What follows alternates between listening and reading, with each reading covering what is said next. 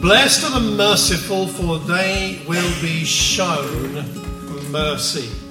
One of the most powerful of the Beatitudes, hard to pick your favourites amongst them all. My favourite so far is blessed are the meek. It's spoken to me a lot, and I preached about that talked about that last Friday. This might be my second favourite. For me personally, what I feel like I've learned the most from restudying and thinking about the Beatitudes.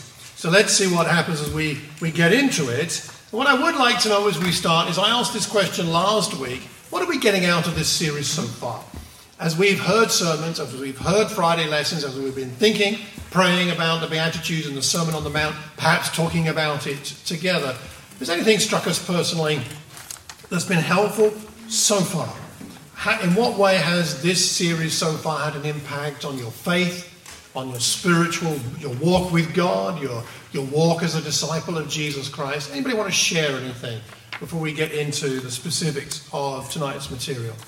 Yes, Julie.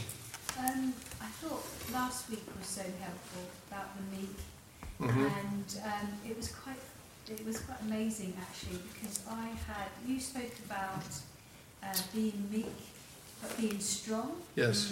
And I had a day exactly like that last Friday, because I had an interaction and she was quite rude to me, disrespectful, and so I had to speak up to her and be strong, but also be meek and not accusing. Joy helped me with this as well, not to be accusing towards her.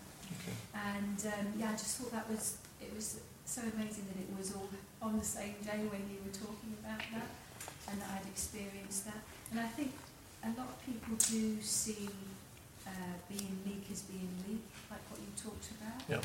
But actually, far from it. It's experience that it's very different, because you have that. God gives you that strength as well to be meek, because it doesn't come naturally. And He gives you the strength to be able to do it. That's so right. It was very helpful. Excellent. Thank you, Julie. Thanks for sharing. Anybody else before we go on? Yeah, Reinhard. I like the one about mourning.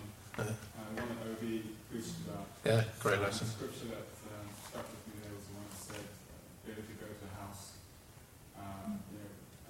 House of mourning. To a house that are partying. Yeah. That was really helpful. It's very real. It's very real. Yeah, absolutely. Well, should we press on into today's material? My experience and my supposition is that I think if we really think about the Beatitudes, pray about the Beatitudes, which is where we are at the moment, we'll find opportunities every single day to live out at least one of them. At least one. And probably in the average day, several of them. To really live them as a follower of Jesus.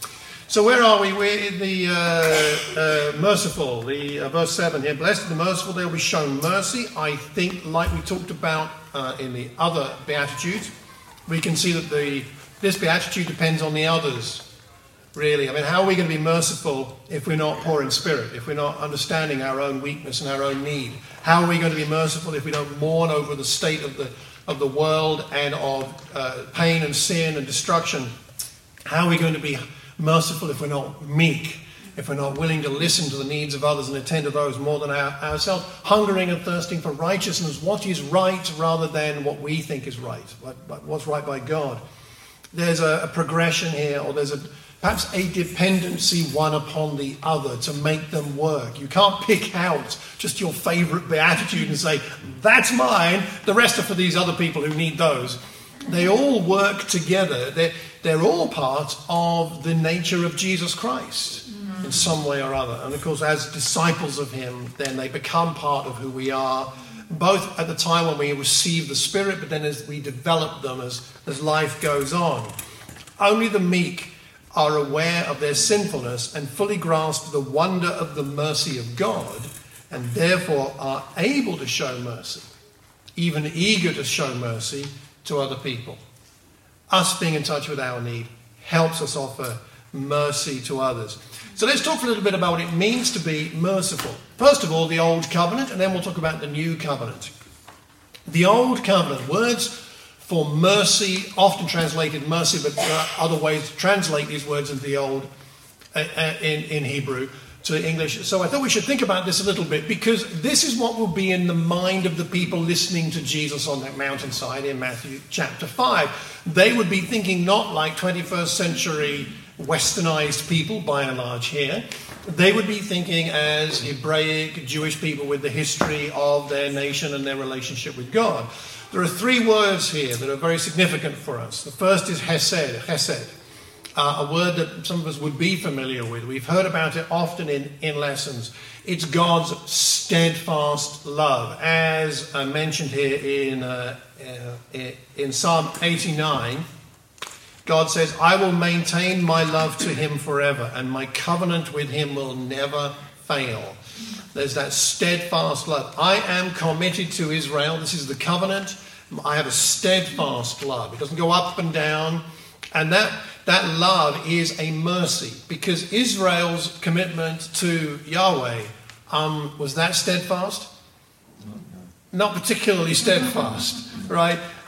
Israel's love for God went up and down, but God, in his merciful, steadfast love, this is one of the ways he expressed his mercy, and it's his consistency of love for Israel through all of those ups and downs, from the Exodus, through the desert, into the Promised Land, and all of the mess that happened there a lot of the time. So there's that idea behind the idea of mercy, this steadfast commitment no matter what the behavior of the other. I am covenanted to you. Rather like marriage, perhaps, would be a parallel. And then we have the word Hanan, meaning to have mercy upon, to be gracious, merciful, to be great, to have grace, to give people favor. It's the kind of, to quote somebody, it's the gracious favor of the superior to the inferior, to the undeserved. So this is someone deciding to offer mercy even though it's not deserved, and even though there's no particular reason for that person to need to give mercy, they still decide to do so. Psalm 103 verse 8, the Lord is compassionate and gracious, or merciful, slow to anger, abounding in love. Isn't that a great verse? Slow to anger, abounding in love. May that be said of every one of us. Slow to anger, abounding in love. That's an expression of mercy. Slow to anger, abounding in love. And then the third word in the Hebrew here, raham, meaning an empathic love. The word raham is connected to the word for womb. So it's that idea of having someone really close in your heart to them. It's a brotherly love. It's a motherly feeling. It's what is talked about in Isaiah 49 verse 15. Can a mother forget the baby at her breast and have no compassion, no mercy on the child she has born? Though she may forget, I will not forget you. So it's connected again to that steadfast love idea. But it's a feeling as well. It's an empathy. It's a compassion. It's a tender mercy, sometimes it's translated. It's a compassion and a pity. It's the way in which we understand that this God is personal and this God has a heart. So all of these ideas would have been in the minds of the people listening to what Jesus said here. I think that might be helpful. So now let's talk about New Covenant descriptions of mercy. And I'd say perhaps there are three key areas we might think about to help us understand a New Covenant idea of mercy. The first is connected with salvation. The second is just Jesus' example. And the third is our discipleship to Jesus and what that means. So first of all, salvation. God's mercy is one of the reasons we are saved. Ephesians chapter 2 verse 4, but because of his great love for us, God, who is rich in mercy. Rich in mercy.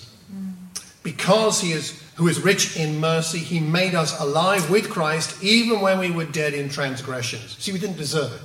Even when we were dead in transgressions. That's his mercy. Rich in mercy. It's by grace you've been saved. Because mercy and grace are very closely aligned, but they're not quite the same ideas. Sometimes you'll see words translated either way around in the New Testament. But mercy is, well, we'll come more back to that in a moment.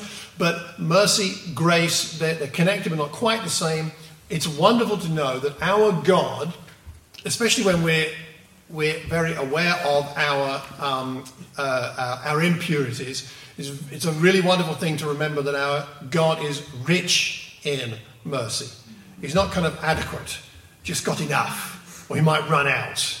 He's rich in mercy. That's who he is, and because of that we have this opportunity to be saved. And Titus chapter 3 verse 5, when the kindness and love of God our Saviour appeared, he saved us, not because of righteous things we had done, but because of his mercy. Because of his mercy.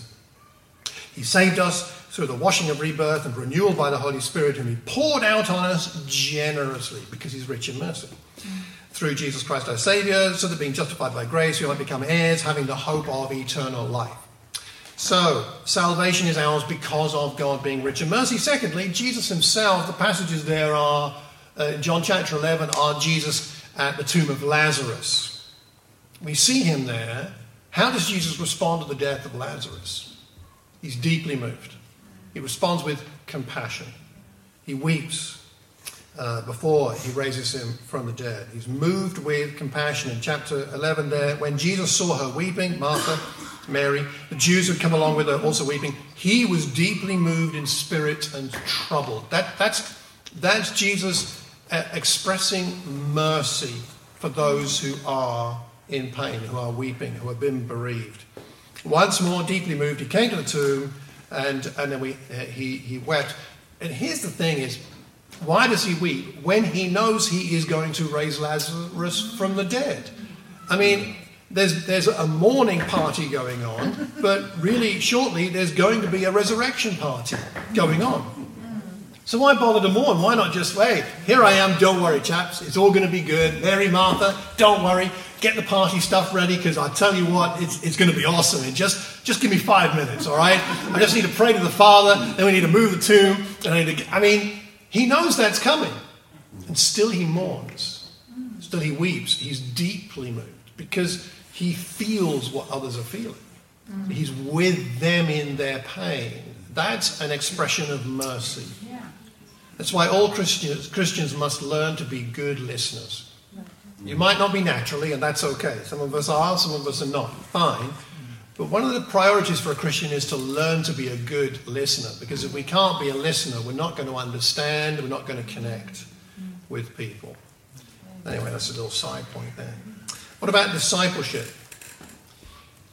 So, as a follower of Jesus, one of our callings is to develop the kind of mercy that he had. To develop a heartfelt compassion. Colossians 3 verse 12, as God's chosen people, holy and dearly loved, clothe yourselves with compassion, kindness, humility, gentleness, and patience. Clothe yourselves. Be embraced by it. Not just now and again be nice to somebody who's having a bit of a bad day, but make it part of who you are. It's like the clothing you wear. It's kind of indistinguishable from who you are. There are some other verses there which I won't go into now, but they're on the handout for some personal Bible study. Jesus calls us to be merciful just as his Father, Heavenly Father, is merciful. So discipleship, walking after Jesus, following him, being a disciple, at least part of it is growing in mercy. Growing to be a person of mercy, growing to be someone who's known for mercy. And I think this is important, perhaps for some of us more than others, because we're wired up a little bit differently in personality and character, right, and background. And for some of us, what we love about Jesus the most isn't his mercy. Now, that's okay if that's not the main thing you love about him. Some of us love his clarity. Some of us love his courage, or we love his strength, or we love his convictions, or we love whatever it is. There are different things, and we naturally connect with Jesus. That's okay. But for those of us who don't naturally connect as much with the mercy of Jesus, I would suggest that's a primary area of your spiritual growth.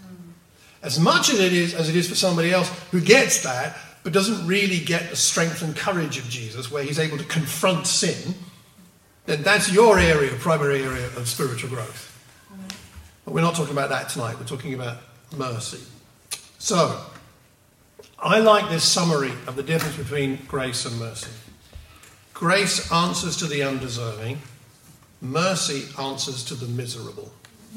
That's a bit of an old English use of the word miserable. It's not talking about someone who's just sad. It's a more like an early 20th century use of the word miserable. It just means somebody who's in a bad situation, a tough spot. And they're connected, these two. But perhaps grace is for the undeserving, and mercy is just for those who have need. That's the big difference. All right, now let me stop for a second and ask you, what biblical examples can you think of people being merciful? Either in a story, a parable, or in a narrative part of the Old or the New Testament. What examples come to your mind when you think of people being merciful? Yes? Good Samaritan. A Good Samaritan, okay. Absolutely. There's one who is merciful. I think the woman at the well. Jesus with the woman at the well, okay. The way he treats her gently. There's a mercy there. Looks like other people have not been so merciful. Very good, yeah. And similarly, the woman caught in adultery. Okay, John chapter 8, right? He deals with her differently to the way the Pharisees were dealing with her. Yes, Rudy. David and Mephibosheth. Yes, the descendant of Saul. Yes. The tax collector one who prayed. Okay. So he got them. Yeah, Luke 18, yeah. Jesus with the thief on the cross. Thief on the cross. I mean, what did he do to deserve God's grace or mercy? Yeah. Any others?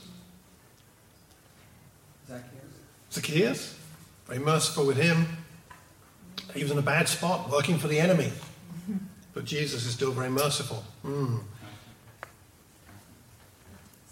With Matthew, with Levi, yeah, another tax collector. Yeah, absolutely, yeah. Joy? I think Ruth and Naomi. I think there was some mercy there. She could have abandoned her, but she stood by her to the end. Very good. Yes, hadn't thought of that one. Excellent, thank you. How Jesus deals with Judas. Okay, gosh. I mean, he's very merciful with Judas. Right? I mean, gosh, what would I probably have done with Judas? My goodness. Abraham with Lot, Lot, not treating, going after him and rescuing him when he's taken all the nice land and all that. Joseph forgiving his family. Genesis. Prodigal son. The prodigal son is a perfect example, especially the way the father runs to meet the son. Right? Excellent example. I think that the word miserable, it's like miserable. What you mean is like wretched, right? Yeah, exactly. It's an older use of the word. It comes from a commentary I was reading. I think it's a helpful thing, maybe in your own personal devotional times, to make a list of all the examples of mercy that you know about and read them now and again. And ask yourself what you learn from that, and ask God in prayer, make me more like Jesus, make me more like Abraham, make me more like, who else did we mention? Ruth, or ask for insight, ask for strength there. One quick thing we should say, though, is mercy is not the same as tolerance. The example here, which we won't go into now, but I've referenced, is the way that David deals with, Saul rather, deals with Agag. So he's told by Samuel in the battle to attack the Amalekites and destroy all of them, their cattle, their sheep, their children, all the men and all the women. That's what he's told in 1 Samuel 15. But what does Saul do? He thinks, these sheep and cattle are rather nice. I'm sure God didn't really mean that. And anyway, with Agag, he doesn't kill him. And God takes that very seriously. No, this was my command. This is how you're meant to deal with this evil that was otherwise going to infect you and the people of Israel. And as a result, Saul effectively loses his kingship because he compromises. So mercy is not something that compromises a command of God. It is instead a compassion to help those who are needy, which is more the point. There is a difference between patience and tolerance. Merciful patience is a positive thing. Patient tolerance is not. And we don't have time to discuss that in detail tonight, but I would suggest that might be a really good topic for a conversation, a Bible study, a family group meeting. What is the difference between being patient in a merciful, godly way as opposed to being patiently tolerant in a way that actually just creates a circumstance in which sin and unrighteousness appears, at least, to be allowed? And obviously that's not right. So Jesus gets that right. We often get it wrong, but we can learn and grow how to get that in better balance, I would say. So, expressions of mercy. Expressions of mercy. So one of the questions we need to answer for ourselves is, how do I know if I'm a merciful person? Now, I dare say your family could tell you that. Your children, your spouse, or people around you can probably tell you. But I think it's helpful to think about biblically, what does mercy look like when it's in action? And I would suggest these 7 things at least, and maybe you can think of others. So I'd suggest this, that mercy is at least partially expressed by gentleness. In Mark chapter 7, Jesus takes the man away from the crowd. So the man says, heal me, he needs healing. And rather than do it right there and then, he takes him apart from the crowd, takes him away and deals with him separately. He takes him away from the crowd, puts his finger in the man's ears, spat, touched the man's tongue. He for some reason, he didn't do it right there and then. He took him away. Jesus is gentle in that way. Another time when he's about to rebuke the disciples, he first of all takes them away from everybody else to talk about what they were doing on the road and arguing about, and then he deals with them privately, not in public. So that's an expression of gentleness. That's a mercy. Patience. 1 Timothy 1:16, for that very reason I was shown mercy, so that in me, the worst of sinners, Christ Jesus might display his immense patience as an example for those who would believe in him and receive eternal life. Paul connects mercy with God's patience. Paul was causing Christians to be killed, imprisoned, and I mean, why would God be patient with someone like that? But God in his mercy was patient with Paul, which I'm sure helped Paul to be patient with other people. Eagerness. Mercy is eager. You referenced to the prodigal. You know, when the father sees the prodigal returning, he doesn't say, "Oh, that's good. I'll put the kettle on. We'll make a cup of tea, and when he gets into the lounge, we'll sit down and have a chat." He drops everything and runs. It's an expression of mercy. He's eager to show mercy. There's no reluctance there. There's no hesitation. Very eager. Mercy is a spiritually healthy mercy is accompanied with cheerfulness. Romans 12 verse 8, various things are mentioned here about gifts, and it says, if it is to show mercy, if your gift is to show mercy, do it cheerfully. I have, on occasion been merciful to people, but begrudgingly and like through gritted teeth. Like, I have to be merciful because I'm a Christian. Rather than, it's my privilege, my joy to offer you mercy. And we need to check our hearts there. Mercy is generous. In Psalm 32 verse 21, the wicked borrow and do not repay, but the righteous give generously, which is the word there, the Hebrew word hanan, mercifully. The righteous give generously, mercifully. It's a generosity as opposed to a tight-fistedness. Mercy is practical. 1 John chapter 3 verse 17, if anyone has material possessions, sees a brother or sister in need, but has no pity on them, how can the love of God be in that person? So it's practical. We go and help people. And then restoration is an interesting one.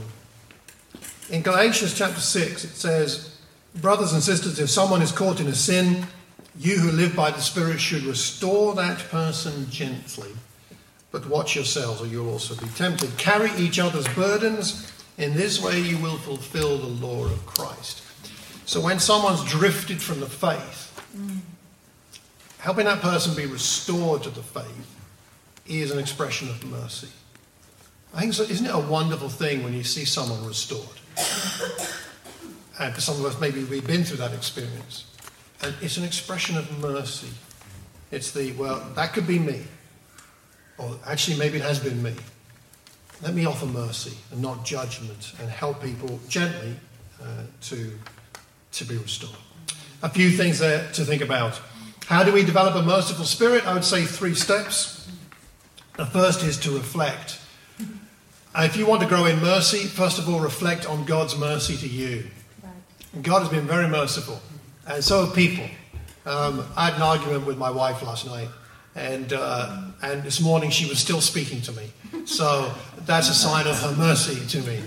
I need to reflect on that. I don't deserve it. I was rude. Well, not rude. I was unkind. And yet, there's mercy there. And God has been so merciful to me.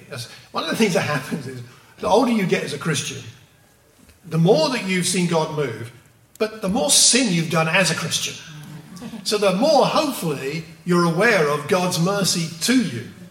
Because for a lot of us here, we became Christians at a relatively early age. You hadn't done as much bad stuff then as you probably have since. I mean, I've sinned more as a Christian now than as a non-Christian. That's not a good thing, but I mean, just the reality, right? So hopefully I'm even more aware of God's mercy to me now than when I became a Christian. That's one of the ways to develop a merciful spirit, to reflect on all of that. Secondly, is to use a biblical word, is to repent. Is to change the way we think about people, to view people the way God does. Perhaps we need to change our attitude to become a more merciful person. And then the third thing is to simply notice opportunities to be merciful. In fact, to pray. Ask God, give me opportunities to be merciful, because the only way we get better at something like being merciful is actually having opportunities to be merciful and then being merciful and learning from it. Notice what's going on around you. Pray to notice. And we're often in the blinkered mode, right? That's fine. But the more we pray about it, the more God will open our eyes to opportunities to be merciful. Reflect, repent, and pray that you will notice. Now, just to finish off, what I'd like to do is I'd like us all to sing a song together. It's a song about God's mercy to us. I thought it'd be nice to finish with this. The lyrics are on one of the handouts if you want them. I'm going to put them on screen anyway. I really like this song. You are merciful to me. It's one of those songs that repeats its idea a lot. It's a meditative kind of reflective song. From our hearts to God, you are merciful to me. You are merciful to me. You are merciful to me, my Lord. Every day, my disobedience grieves your loving heart, but then redeeming love, you could say merciful love, breaks through, causes me to worship you. Let me get that bit where the men and women echo: Redeemer, Saviour, Healer, Friend. Every day renew my ways. Fill me with love, with mercy that never ends. You're merciful to me. So can we sing this together to finish? So we can stay seated and just enjoy it. If you don't know the song that well, it's okay. It's not hard to learn, but also you could just listen if you prefer. So let's sing this together.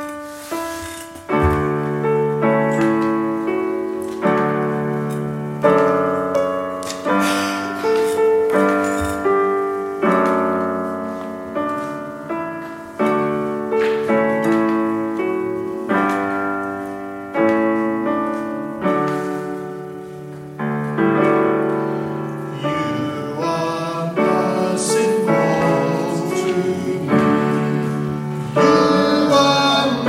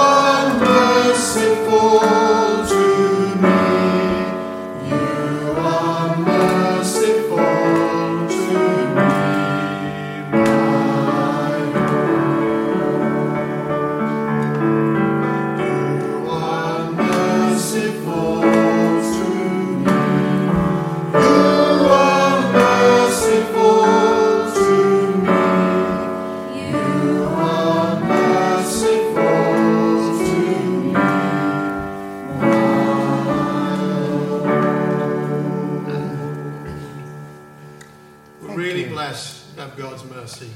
Let's learn to live a life of mercy.